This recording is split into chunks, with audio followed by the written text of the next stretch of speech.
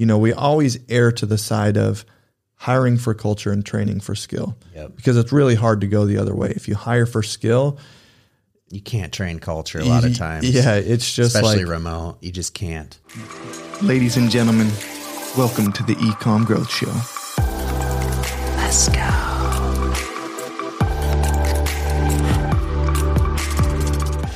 Today, we're talking about something very near and dear to our hearts, and something that we've been learning a lot about as we've been scaling rapidly, and that is building a remote team.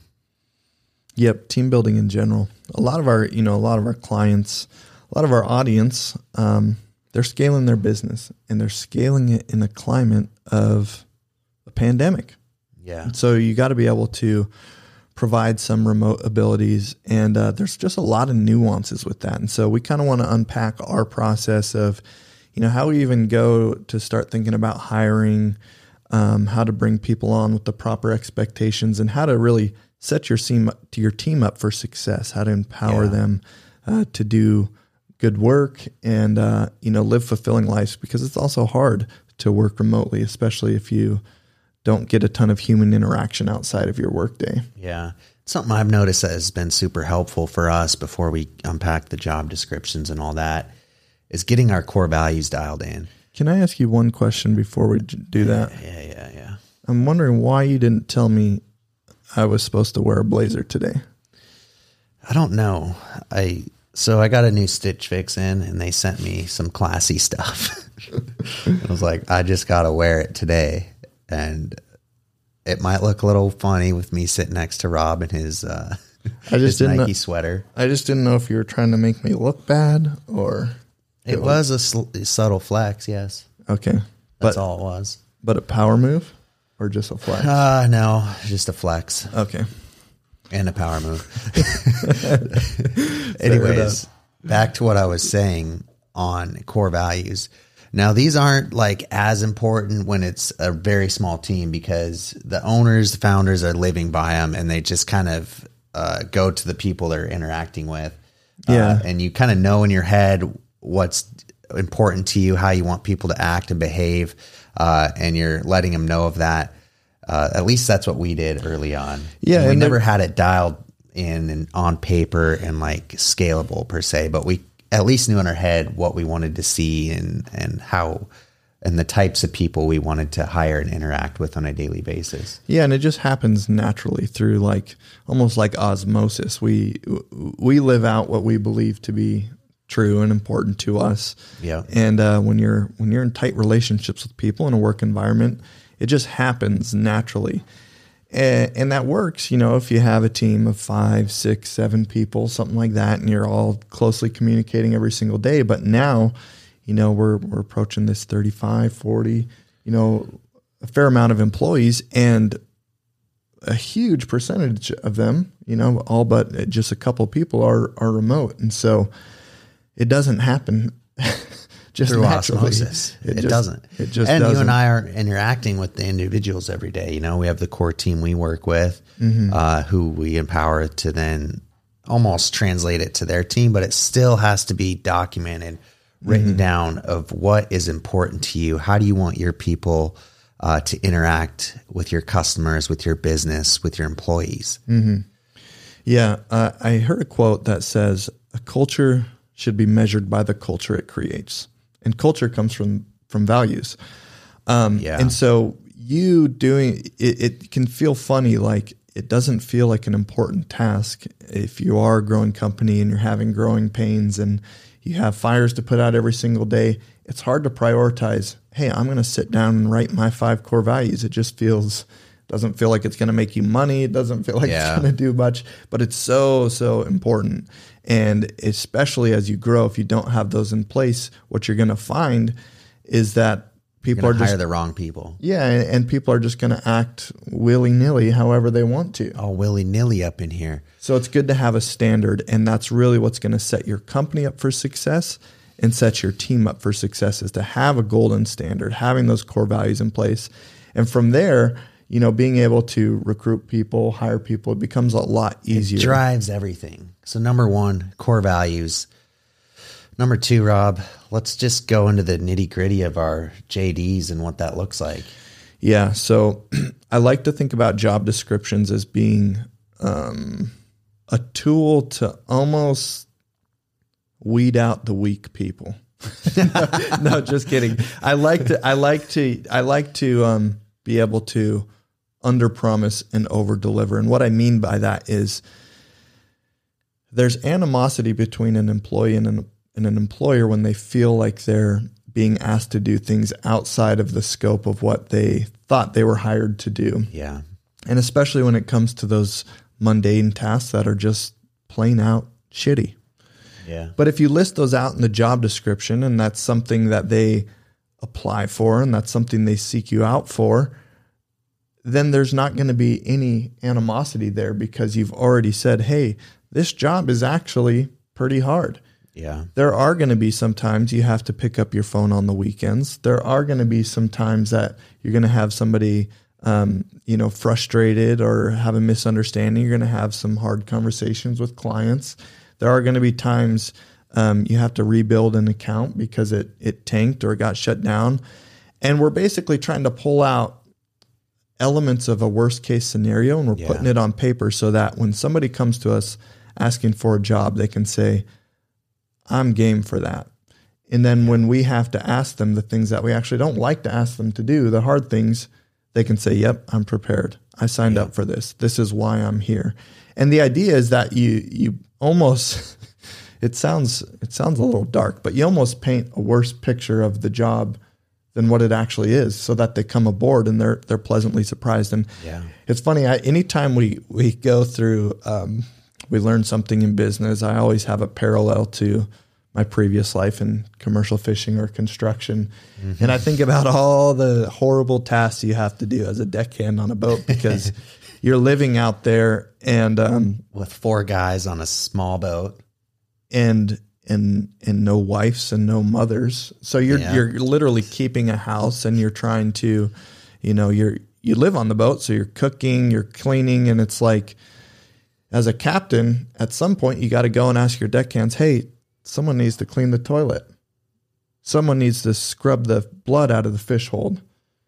And if they're like, whoa, I signed up to be a fisherman. I'm not here to do dishes. I'm not here to cook a meal. It's like, well, I'm sorry. That's part of the job. That's part of the job. That's what you signed up for. And so if you could get ahead of that and say, this is what the job's all about. Yeah. Your mom isn't out on the boat. We need to collaborate and we need to survive for several months at a time out at sea. And it's just us. So, the more you can get ahead of that, the better. And we do it in the form of we put it in our job postings. If we're putting that on Workable or Indeed or something like that, we put it in our job descriptions, our job postings. And the idea is that we try to get ahead of all of the things that somebody might, complain about, that might make somebody uncomfortable, that might create animosity between an employee and an employer. And then if they sign up for it, it's very straightforward from there. We basically have, normally it's 3 interviews. And so 3 round. Well, 2 on that, I was going to say the core values and vision really come helpful even for the job description and posting, because you want to first have a cover letter that sells people on your company, on your business, what's important to you. Mm-hmm. And then from there, they can click the actual job description and see, okay, this is actually going to be tough. But then from there, we go into a 3-round interview process, which I can go into a little bit. Sorry. Real quick. On core values, I just want to caution people, don't do what you think. This isn't your time to market yourself. This isn't you trying to say what you think other people are going to want to hear.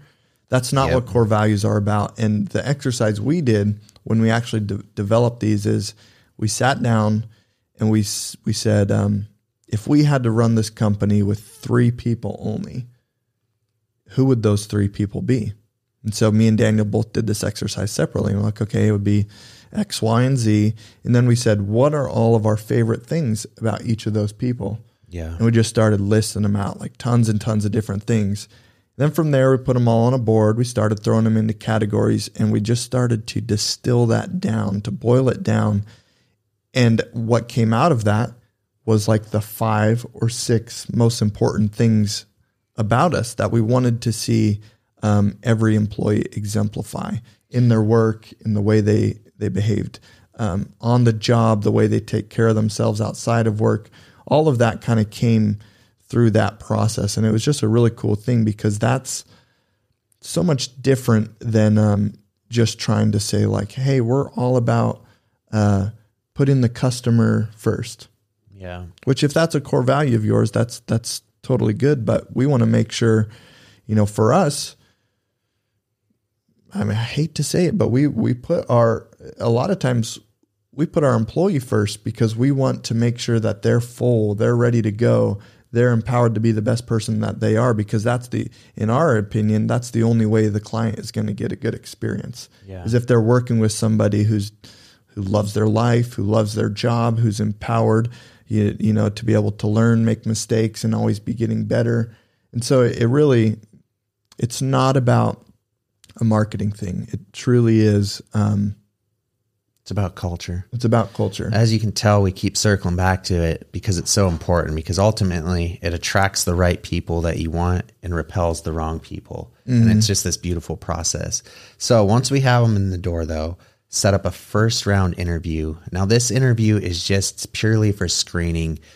Get on the call, feel out the vibe, ask them a few questions, but then get into culture even a little bit on this interview to see what's important to them, what stuck out to them about your company. Was there any core values that really stuck out to them that they also live by in their personal lives, stuff like that. And a little touch on experience a little bit, but this is more just screening of, do I want to invite this person to a second call to really dive into all their experience? I know they're a good culture fit at this point.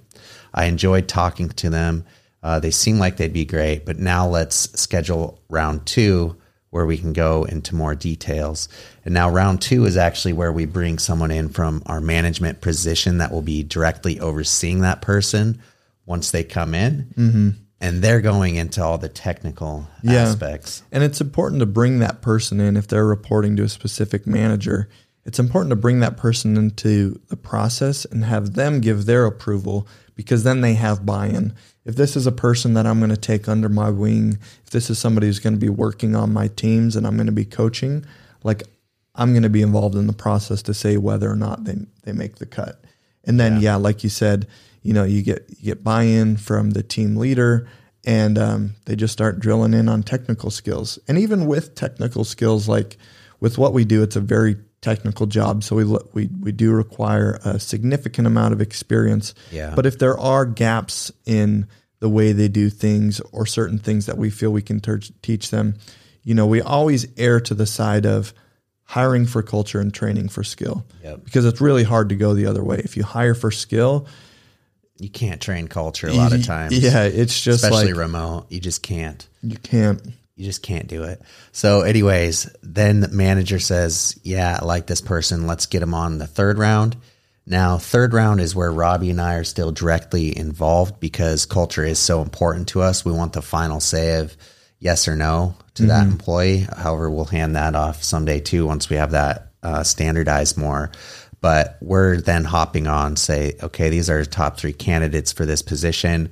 We go in, we kind of ask a lot of the same questions, but then for me, it still comes down to a feeling. Do I feel like this person's going to be a good long-term fit? And we'll then say, yes, let's hire this person. Yeah, and it's always about trying to solve the future, and not, in a growing company, in a scaling company, there's always going to be short-term needs. And it's actually pretty easy to be able to plug somebody in or something in to solve a short-term need. Yeah. But if you're just doing that, it's really going to shoot you in the foot, 12 months down the road if you have the wrong person on board. Yeah, totally. And so you always want to be solving the future, not just the short-term need. And sometimes it requires extending yourself and extending what's comfortable to make sure you are solving the future, and being patient with that process. Let's transition from that process to our thoughts on being generous with our team and employees, and how I think that helps retention, how helps them work harder, has more buy-in and everything. So kind of, I don't know if this is true or not, but something we're shooting for is we want to be paying at least 10 to 15% higher than anyone else in the industry. We've got a lot of great feedback of people that we are hiring say, wow, this job pays a lot more for the same duties, which is what attracted them to us in the first place. From there, then they looked at our core values and stuff. But there's something about paying people well that actually benefits your company long-term, creates more buy-in. And I believe in generosity, and it's just a good thing that you reap what you sow. If we're generous with our employees, our clients are going to be generous with us. Type of mentality. So that's been something huge for us. That's really helped us scale our team. Yeah. And it's really easy to, I think, to look at our willingness to hire a remote team. It's really easy to paint this picture that we're like great guys for doing that. But the truth is we benefit just as much as the people who are working remotely, in the way that we have a large hiring pool. And so it's a two-way street, you know. And being able to build a remote team, like if we had to build our team just here in Homer with, you know, a town of 5,000-6,000 people, it'd be pretty hard. We'd be doing a lot of trading. Yep. And you know, a lot of people, they say that like, this is so awesome. This gives me the opportunity to live where I want, you know, kind of hold some pretty flexible hours. And, you know, one of our core values is being your own boss. So there's a lot of flexibility, and we hold people a lot more accountable to the result and task completion than we do to like punching in 9 to 5, something like that. And so there's flexibility. But with that, if you have a remote team, you really need to be solid on your standard operating procedures and your systems for accountability. Yeah. And so that's why like we have a fully dedicated, we call it our special ops department, and it's basically just quality control. Yeah. It's spot checking, it's coaching, it's onboarding new employees, it's culture indoctrination. Yeah. It's special ops, baby. And I don't know why I said that so cocky, but you know, for a purely remote team, it's really important to have something like that in place, because you can't just like keep an eye over everybody in the middle of your office if everybody's spread out across the country. Yeah, I was thinking too, we've had part of the challenge of remote workers is trying to do things that are fun and keep everyone connected, where it's not just always work meetings. Yeah. So one fun thing we've just recently implemented is Bonusly. Yeah. And that's pretty cool. It's just an app that you can sign up for, and basically people can assign other people Bonusly points for doing something awesome. But it's just a fun way to kind of celebrate the success of the team and, you know, get recognition from other people. So that's one fun hack. Another one is kind of on our Wednesday team meetings. We try to let other people talk and have the floor for a while. And then it's kind of a conversation starter, but then we all discuss our thoughts on it. But we try to keep it pretty lighthearted and fun, let everyone talk, just so we're not strictly business every meeting of what needs to get done, but letting other people talk and just having a fun environment for that conversation. And the challenge is that all of this stuff is going to feel counterproductive to somebody who's panicking and anxious about trying to hit their goals. Yeah. Like somebody who's desperately just striving for their goals and trying to make something happen and scale their team and just go on hardcore is not going to take the time to dedicate an entire meeting just towards connecting with the team. They're not going to roll out reward programs just for fun, just to keep people happy and feeling alive. You know, totally. But what we found is that when you do those things and you do them effectively, that's what creates the momentum in your team for everybody to want to go the extra mile, for everybody to want to push for the vision and the big goals that we've set in place for our team and our company. Yeah, you can't scale your business without your employees, without your team. So that's why, you want to put a lot of emphasis there and really get it right and think long term of, okay, what do I want this company to look and feel like when I have 50 employees, when I have 100 employees? What does that look like? Start mapping that out, because it's just so important, because those are the people that are going to get you to where you want to go. Yep. And even us in the e-commerce industry, which is all about innovation, it's all about new technology, it's all about leaning into technology for new efficiencies. I think in that industry, there's a lot of fear that robots or systems or whatever is going to replace people one day. I don't believe that to be true. And what we've experienced is that without people, your business doesn't exist. Yeah. And so it's all about people. And so you need to be able to take care of your people just as well as you take care of your standard operating procedures, your marketing and your sales. Like, it's just as important, if not more important, than every other function of a business. Sure is. I don't really have any other thoughts on it. Yeah, I just want to share one last thing that I enjoy about our team. Yeah. So we're all on Slack quite a bit, and in the general channel, gentleman by the name of Michael Persley has been doing these video dedications to people. And so he'll take like a football speech from a famous movie, and he'll say, "Hey, I dedicate this to Nathan this week." And it's just a funny way to be able to connect and interact. And we got Paul, who's up there in the UK somewhere, and he's like pulling out these videos of Mackie G and these hard hitting like rave music videos, and just dedicating videos to each other. That's a fun thing to do. Dude, I'd love to go raving with Paul. Side note. It'll happen. One day. So anyways, just lots of fun ways to stay connected for people to, just to be able to be friends. And again, I do want to state one of our core values is that, together we share a tribe state of mind. We chase a common goal.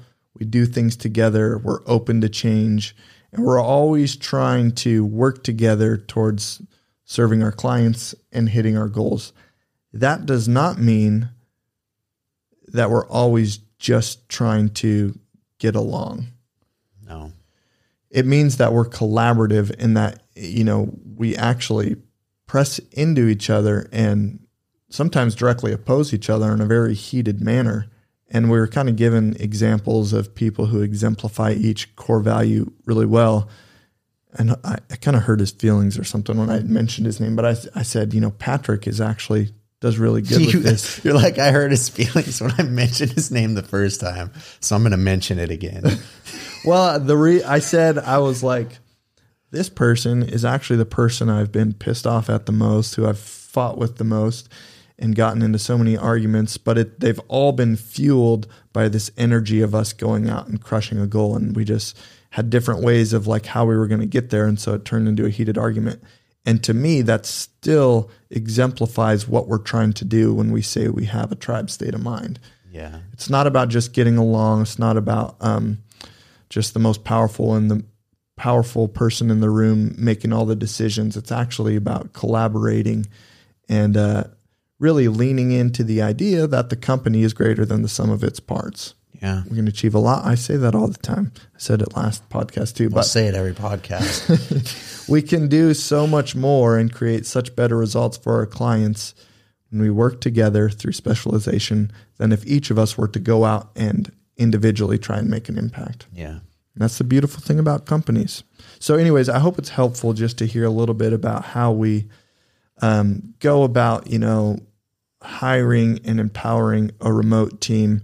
And, we've kind of said one of our greatest responsibilities is to hire and fire and manage and reward people based on our core values. Because at the end of the day, it's all about people and it's all about culture. Hope you guys enjoyed today's episode. Remember, like us, subscribe to us, do all the good things, and we will see you next time.